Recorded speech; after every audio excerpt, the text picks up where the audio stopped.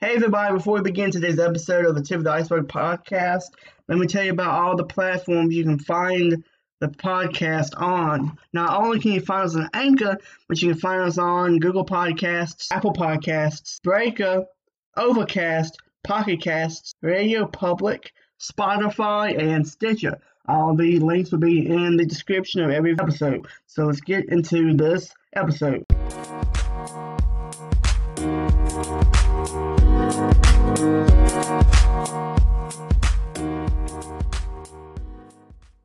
What's up, everybody? Welcome back to the Tip of the Iceberg Wrestling Podcast, where wrestling meets reality. Thanks to Peter McKinnon for that awesome intro he does in his videos, and I've been practicing it. It's just awesome and energetic to do that, and I like how he does in his videos. So I thought I'd do it in this one, see how it goes. So welcome to the Tip of the Iceberg Wrestling Podcast, where wrestling meets reality. Today's episode is going to be about everything that happened, well, what's important, rather, that happened on SmackDown Live last night. So we have a new SmackDown Women's Champion in Asuka, and Kofi Kingston is going to WrestleMania. Yay, I'm happy. But also about the post-WrestleMania plans and play possibly for the new day. Let's get started. So before I begin, it was announced just now that JoJo and Bray Wyatt are expecting a child. JoJo put on her Instagram some photos from a maternity shoot that she had, so she followed the buzzards. Now on to SmackDown Live. So Asuka has lost her SmackDown Women's Championship to Charlotte Flair going to WrestleMania. Here we are approaching the go-home week of SmackDown and Raw for WrestleMania, and Asuka's now not the champion. So Monday and Tuesday were the go-home episode, so everything that needs to be done then.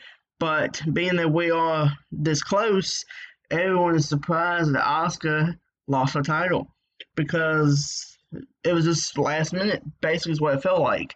And people are saying, reports are saying that it's stemming from ESPN interview with all three of the women, Becky, Ronda, and Charlotte, and Becky made the comment that Ronda is the Raw Women's Champion, Becky won the Rumble. What does Charlotte have to bring to the table? That's a very good point. In this match, Charlotte is the third wheel. So it seems that WWE creative is like, yeah, they're right. So let's put the SmackDown title on her.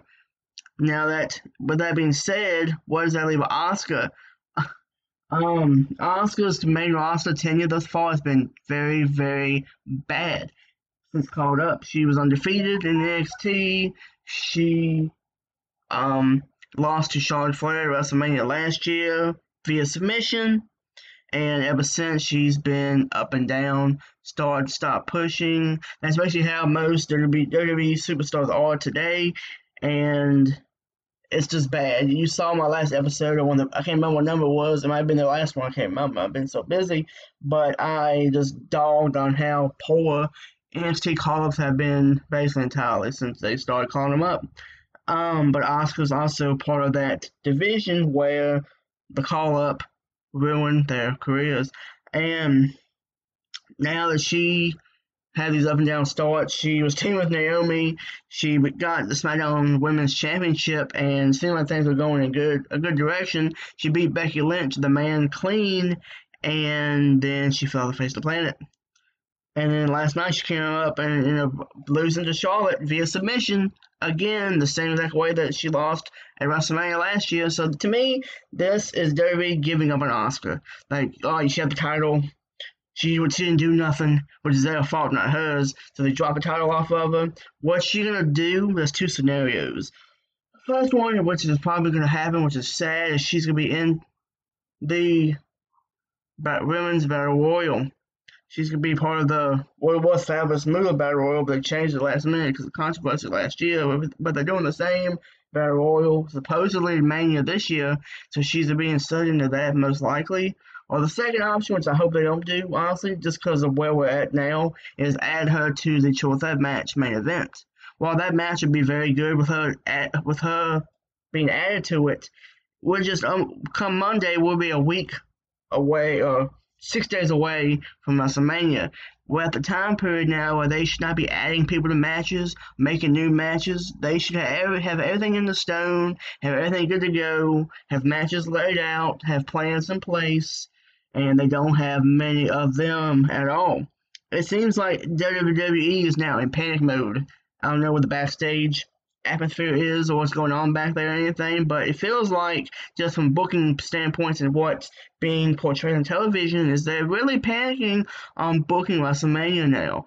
And I had the thought, which I'll talk about on another video, was WWE no longer is worried about WrestleMania because in May, I think the first Saturday in May, they're doing the Saudi Arabia show, and I think they're getting paid for that more than they get paid for Mania. So what I'm guessing, which is an issue in itself, WWE no longer sees WrestleMania as a show of shows. And for the time being, anything in Saudi Arabia will be the show of shows. So I'm expecting Saudi Arabia to be basically built off of whatever happens at WrestleMania. So WrestleMania this year is going to be a catalyst to the Saudi Arabia show. So I see that basically I see whatever happens in Mania, the fall is going to be Saudi Arabia. So with the Saudi Arabia deal being gigantic and all that, I see WrestleMania as just basically being the second biggest show of the year. It was always a show of shows, this and the other. But what WWE's telling me, as for me here, they're telling me that the Saudi Arabia show coming up in May is the best show that needs to be paid attention to. This is a vibe I'm getting. But off track, with the women's main event match, that is history breaking, yes. And there's also talk of women wrestling in Saudi Arabia. And honestly, in hindsight, wrestling in Saudi Arabia for a woman is way bigger than main event in WrestleMania at this moment because Saudi Arabia is not fond of women performing like that. So it seems everybody's pushing for Saudi Arabia to be more important than WrestleMania, which is crazy to think about. But as far as this issue with Asuka and Charlotte Flair goes, Asuka losing the title so close to WrestleMania just shows how much WWE does not care about Asuka at all and how they're just trying to make the women's triple threat match that much more interesting, which they have failed to do because this triple threat match, it was a match, the whole beginning, everybody's talking about how this is a feud that could book itself, it could write itself, and WWE just crapped all over it. You had you had Becky attack Ronda in October before Survivor Series, and that was like the hottest moment of the year, basically. And Becky was solidified as the main, one of the best over characters. And then she got injured with Nia, and Sonora took her place, and that's that.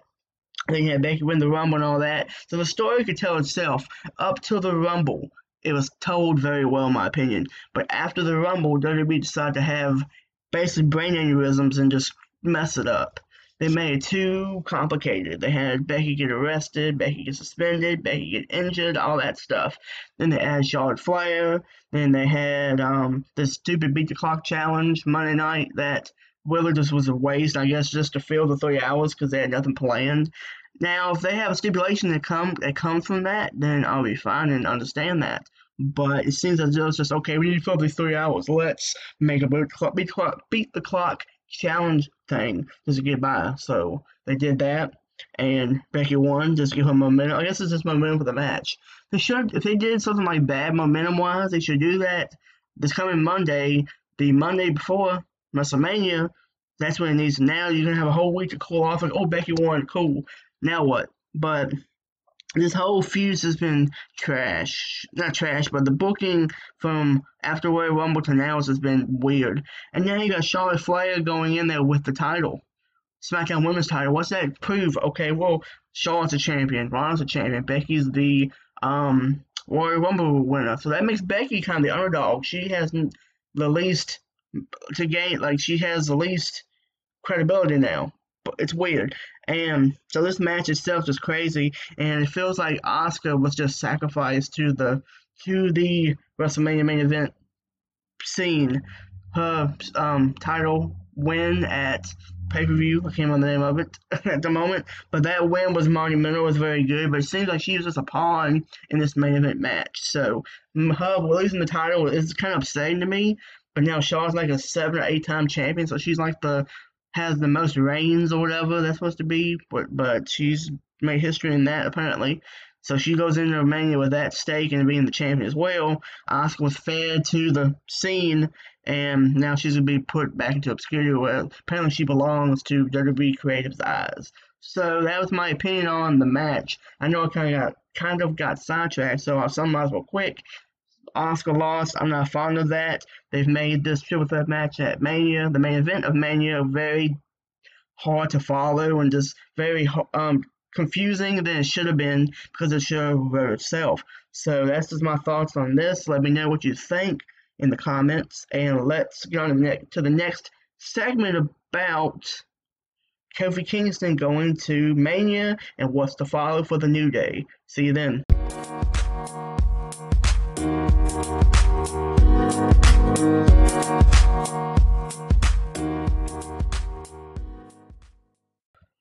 So, Kofi Kingston is going to WrestleMania. Yay. Finally, we can rest easy. We can sleep better at night. Our dreams have come true.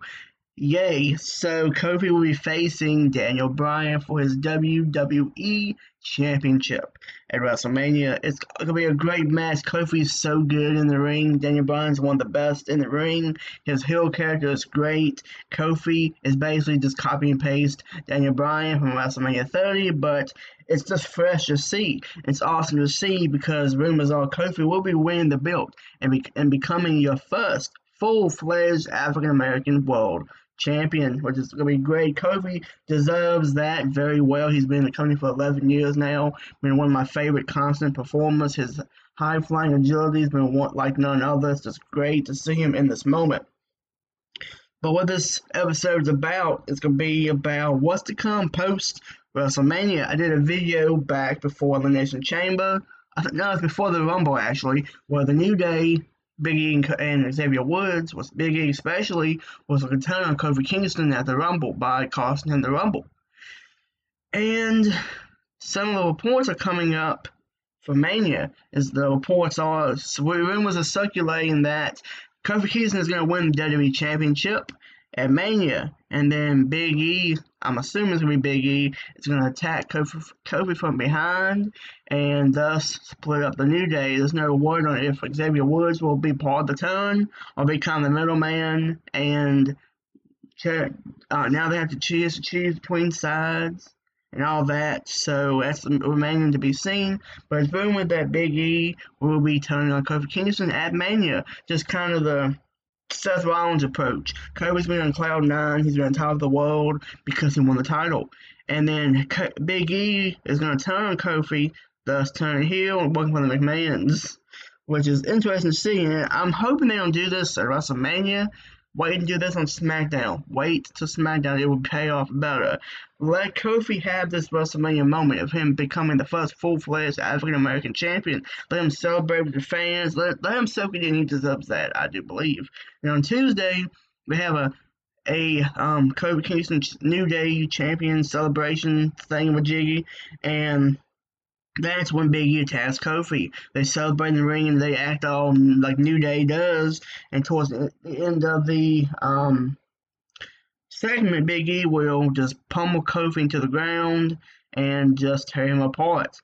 And this turn will be justified because on SmackDown last night, Big E and Xavier Woods fought in a tag team gauntlet match where if they won, Kofi will go to Mania. They won. And Kofi is going to Mania because of Big E and Xavier. And this will play into the heel turn by Big E and or possibly with Xavier. That's determined, like I said, to be seen. Big E will tell the story's going to be Big E's frustrated with Kofi because they had to do the job to get Kofi where he's at. If it wasn't for Big E and Xavier Woods, then Kofi would be nothing. And he'll probably end up turning on Xavier too, saying that if it wasn't for me, none of you would be nothing. Because Big E was very hot in the gauntlet match last night. His hot tags were great. He's always been very powerful and energetic in the ring. He did most of the heavy lifting, no pun intended, since he's a bigger man in the gauntlet match. So Big E has a lot of rights and justification to be upset with both Kofi and Xavier. Because Big E would be like, well, he deserved the championship match, not Kofi. And that's kind of true in hindsight, just because Kofi's an 11-year veteran. Big E has been the workhorse of the New Day for a little. That's really the story playing into it, basically. Big E's going to be jealous of Kofi and all that. So that's what I feel is going to happen. They're going to split the New Day eventually. And I believe this last night was the tip of the iceberg, where that's going to start. No pun intended, because of the podcast. But I see this being very, very good for SummerSlam, too. What I'm calling it now is SummerSlam is going to be Big E versus Kofi Kingston for the WWE Championship. And to make it even more interesting, I think they should make Xavier Woods the special guest referee. So a lot of interesting things are going on with this.